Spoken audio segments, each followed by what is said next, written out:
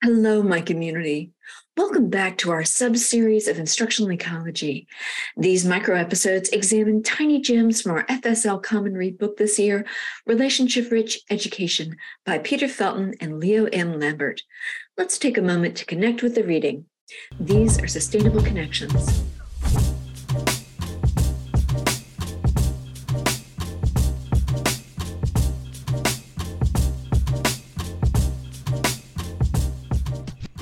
Thanks to all who came out for last week's FSL Common Read Zoom on Chapter 3. As always, we got great perspective from many places in the college. I'm still thinking about what I heard and am planning ahead based on a lot of things that I learned.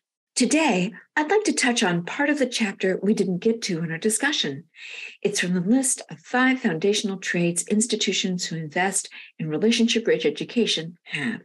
On pages 61 to 62, the authors declare that a foundational factor in relationship-rich institutions is that, quote, the culture should value high-quality teaching.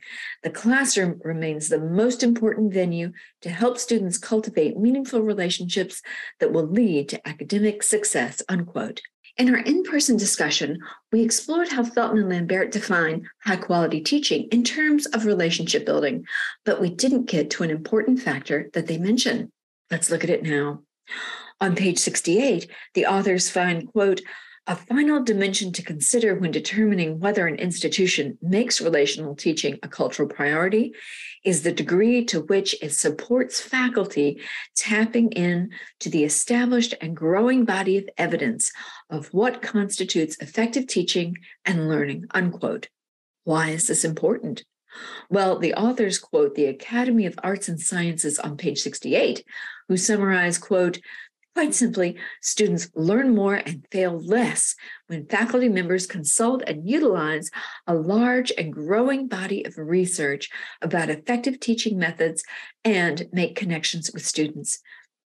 Yet, despite the high stakes now associated with undergraduate education, most institutions pay too little attention to these findings, unquote. This is a mandate to get both time-tested and cutting-edge effective teaching practices to our frontline professors. But of course, the eternal conundrum with frontline worker enrichment is, how do we get busy people crucial knowledge and training without either pulling them away from essential work nor breaking them by overscheduling them during working hours or invading their non-working time? I also know, having been faculty, that quote-unquote faculty enrichment can feel like a forced march to people busy teaching. I recall saying, I don't want to be enriched. And yet, here I am, a Center for Teaching Excellence staff member, holding the enrichment bucket and hoping people will come drink from it. The good news, MTC is in some ways ahead of the curve. Also on page 68, the authors find that, quote, if the commitment of institutions to high-quality teaching and learning is to be more than lip service, investments must be made in worthwhile faculty development programs to help faculty grow in their teaching and mentoring roles, unquote. In 2020, our CTE went from 1 member to 4. All 4 of us are working flat out on our responsibilities. The college is investing in a center devoted to solving this conundrum. However, we at the CTE don't want to offer programming that faculty and connected staff can't use or find unhelpful. So we constantly ask and connect with our instructional community asking, what do you need? How would you like to get what you need? What is most important to you? And my favorite question, what would help? Sometimes we don't know how something should happen and can get caught up in the seeming impossibility of process. I think often the first step is simply to define what is needed.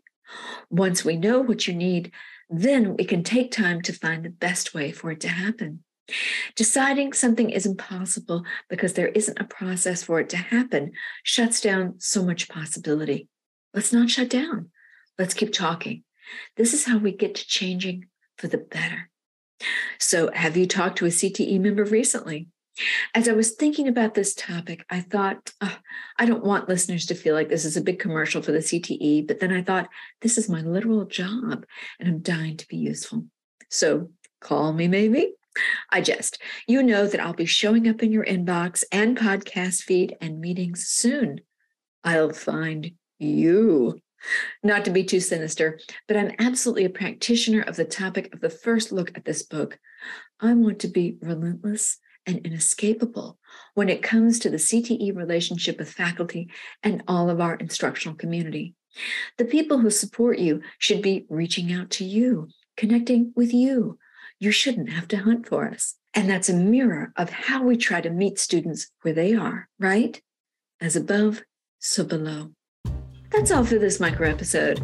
Email me at houlec@midlandstech.edu if you'd like to share a response to today's thinking. Reach out to the CTE if you know how we can serve you, or if you have insight on how best we can get that crucial knowledge to our hardworking professors, or simply tell us what would help. We'll continue with Chapter 3 next week. And don't forget, you can access the ebook for free through the MTC Library website. Let's connect again next week.